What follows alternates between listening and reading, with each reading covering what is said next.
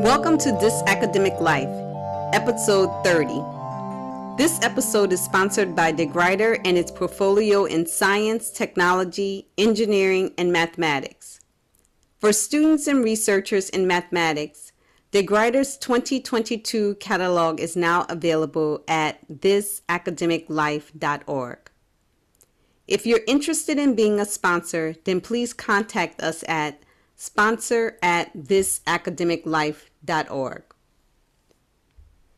Hi, my name is Kim Michelle Lewis. I'm a professor of physics and associate dean of research.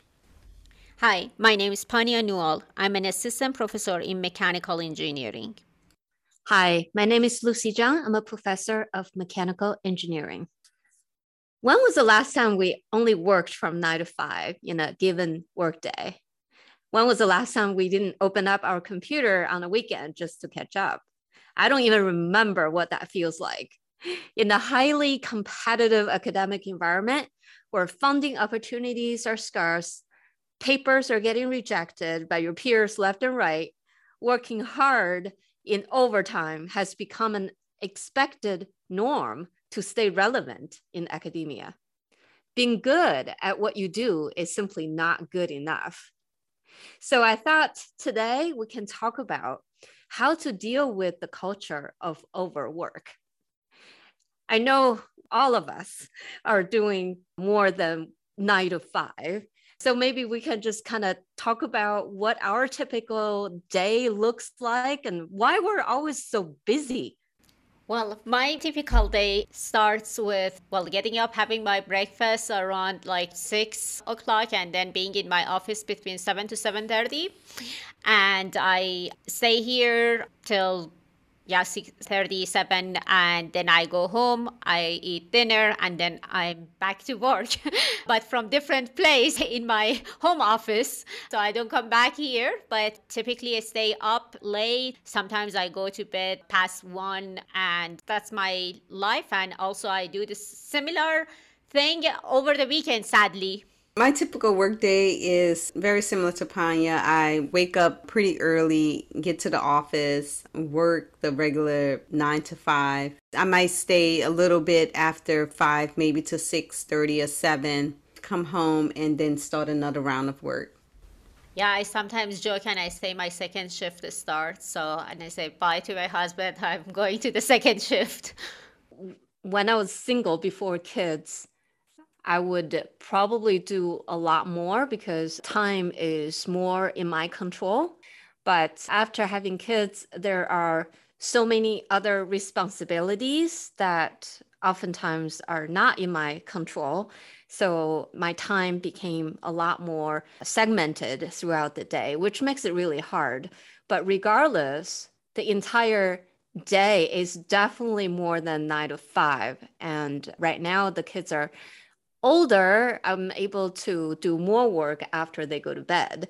So I think if I were to add up all the hours per day, it's at least 10 to 12 hours a day. Some believe that the devotion of one's time and full attention to their work is equivalent to the passion and ability.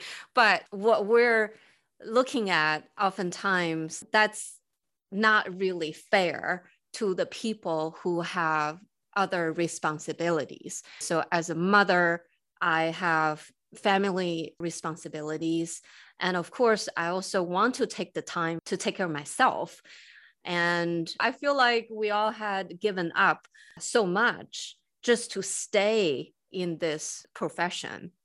And is that normal? I don't know. I don't think so. I don't think it should be like this. And I'm sure a lot of our listeners are just like us. We need to change that culture.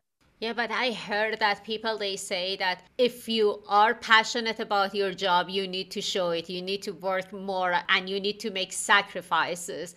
And I even heard from more senior faculty that if you are not here, it means you are not working.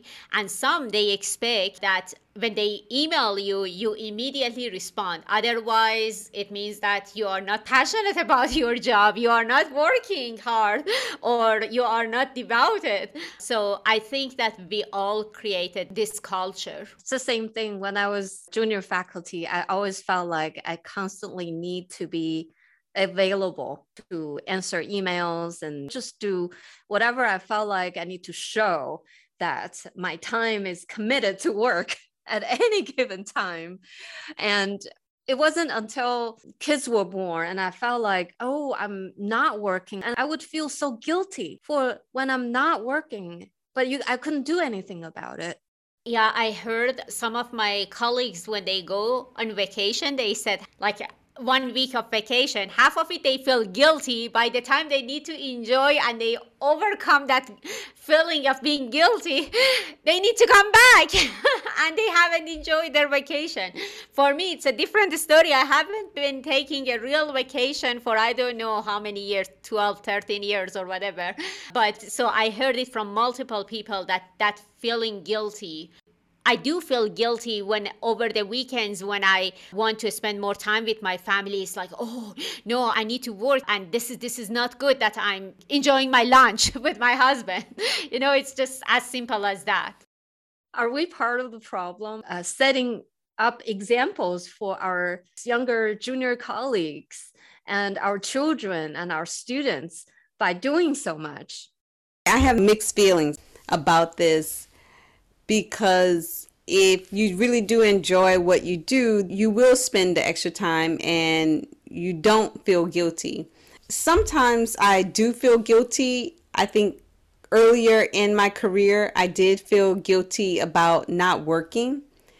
However, I've reached a point where I've realized that even if I work, there will be more work tomorrow. So the idea of let me get this done because I'm gonna have no work tomorrow is a misconcept. And so when I switched my thinking to there'll be more work tomorrow, I started prioritizing my schedule better, and that helped reduce my stress. And so that's kind of how I deal with it, especially as an administrator. There's always going to be a fire. There's always going to be a case. There's always going to be a student. There's always going to be something, because you're dealing with all facets of the university or the college. The only time I don't have any work is when there are no students and no faculties and no adjuncts and no lecturers and no anybody. And when is that? Then you don't have a university. So that's kind of how I feel about it. I think as you move further and further in your career, you begin to relax more and realize that staying up those 2 extra hours really didn't decrease my workload the next day. So it's just better that I get the sleep. I totally agree. You and I have reached a point where we have tenure. We have the stability and security of the job. It's almost like we had passed the hurdle, and getting the few extra hours done is no longer a big deal comparing to when we were a junior faculty before tenure. So I think mentally having that stability, it's okay. I still have the job and life goes on. I don't know. I mean, Panya, you're not there yet. So no, I haven't reached there. So when I reach there, I'll tell you how I feel. But I still feel guilty about missing even 1 minute. But honestly, I don't think that it should be based on the seniority. I think there should be some culture that yes, we all need to work hard and contribute to our job and our workplace and being a good citizen of our department, college, and university. But there should be a balance. We shouldn't think that we should stay up late because what if the dean emails me and I'm not up to answer the email? So we shouldn't be fearful of that. Or what if the student emailed me and I'm not responding, and then they would write a bad evaluation for. So I think, and also we need to reach to that point that we are all human beings and we are all connected. We have loved ones around us and we cannot continue doing this forever. Basically sacrificing from other family members' time with us. There are a lot of resources that people have posted on how to find that balance. My experience is that it's so personal. At any given time in your life, your priorities can be different, your situations can be different.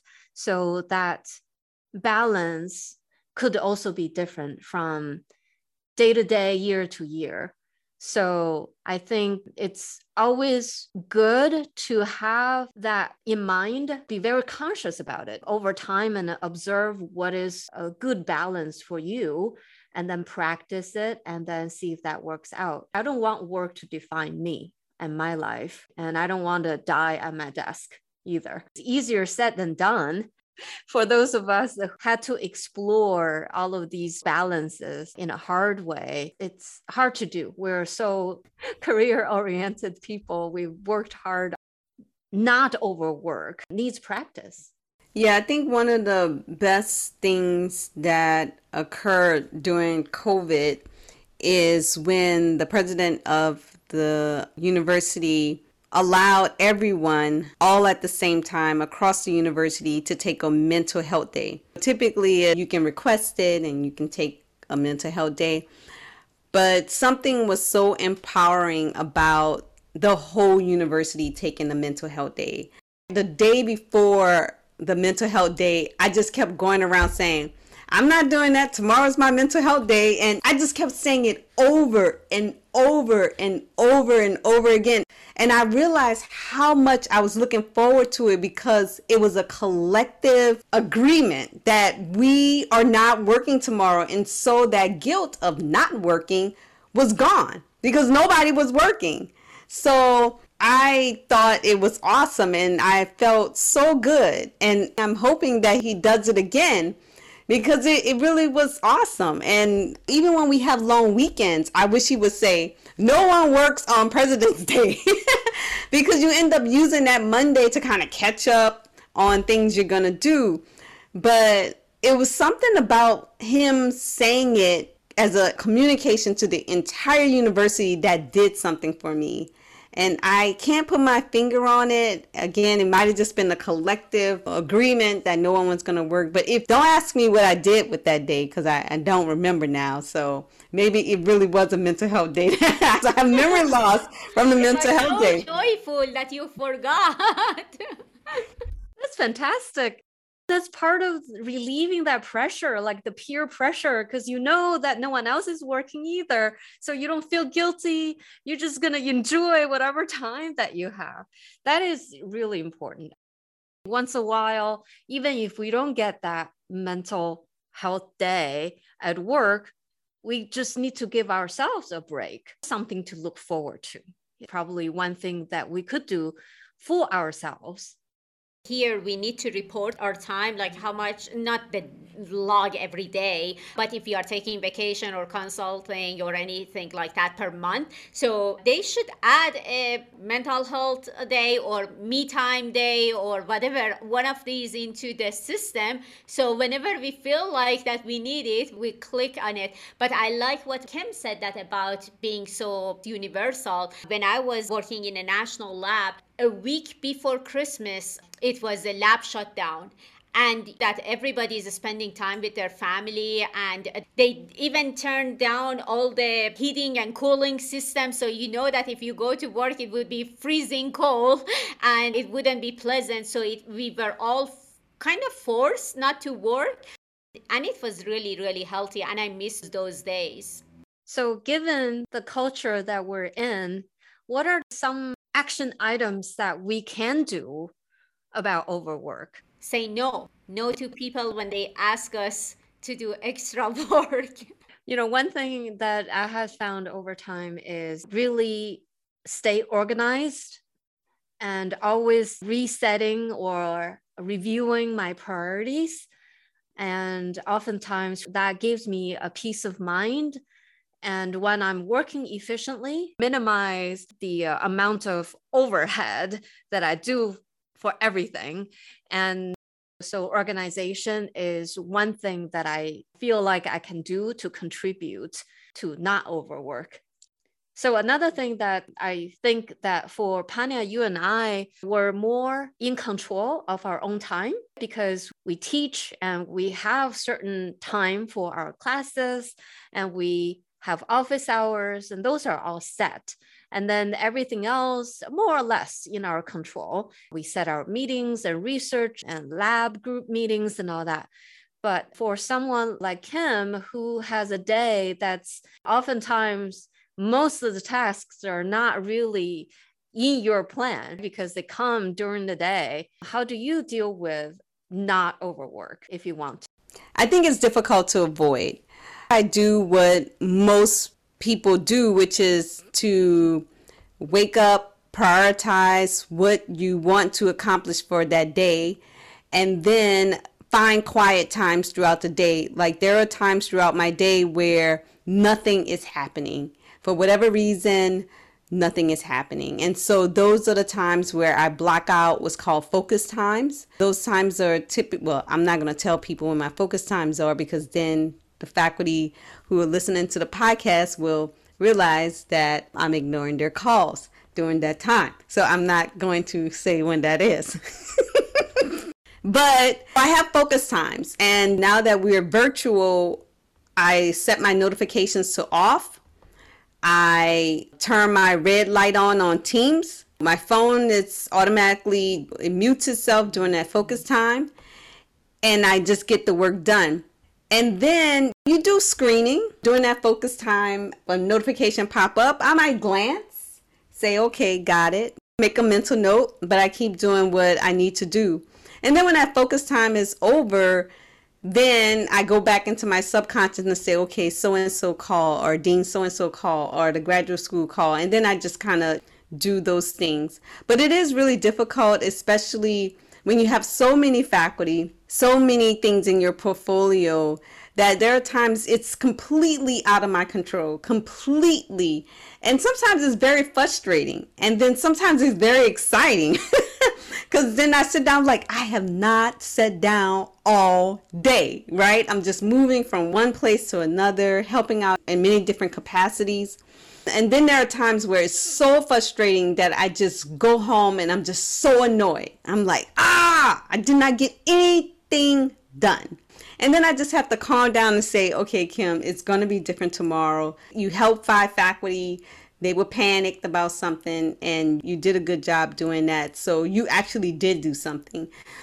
But one thing I did learn very early on being an administrator is that you can't have a jam-packed schedule. So you can't have a meeting from 8 to 9, then 9 to 10, and then 11, and 11 to 12, and 12 to 1, and you just keep going on like that. You have to put in room where you have a cushion. So if I have a meeting from 1 to 2, and Lucy calls me and say, Kim, are you available at 2? I would say, no, I'm not available at 2. Even though my schedule is clear, I'm not available at 2. Why? Because sometimes I need to decompress from the meeting. Sometimes I just need a quiet time, or sometimes the meeting run over. And when the meetings run over, then you start getting all antsy, like, now it just throws your whole day off. Building time, you also try to plan for the unexpected.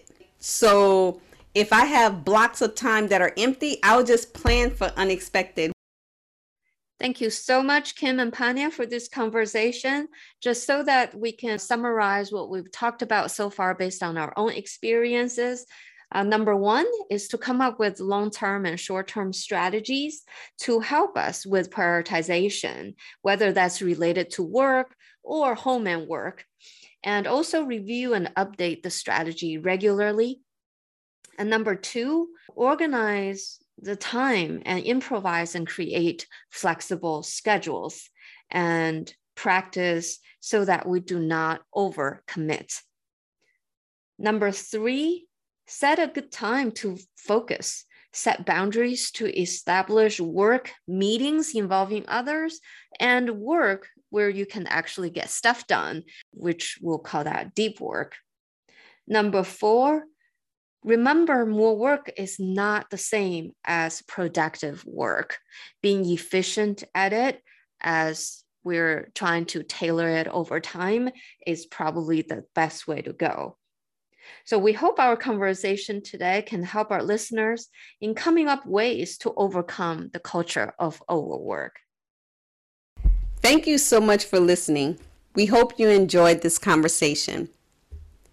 This episode is sponsored by DeGruyter and its portfolio in science, technology, engineering, and mathematics.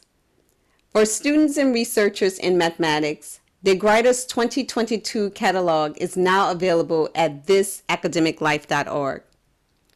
You can follow us on Facebook and listen to our latest episodes on iTunes, Spotify, Amazon Music, or Google Podcasts.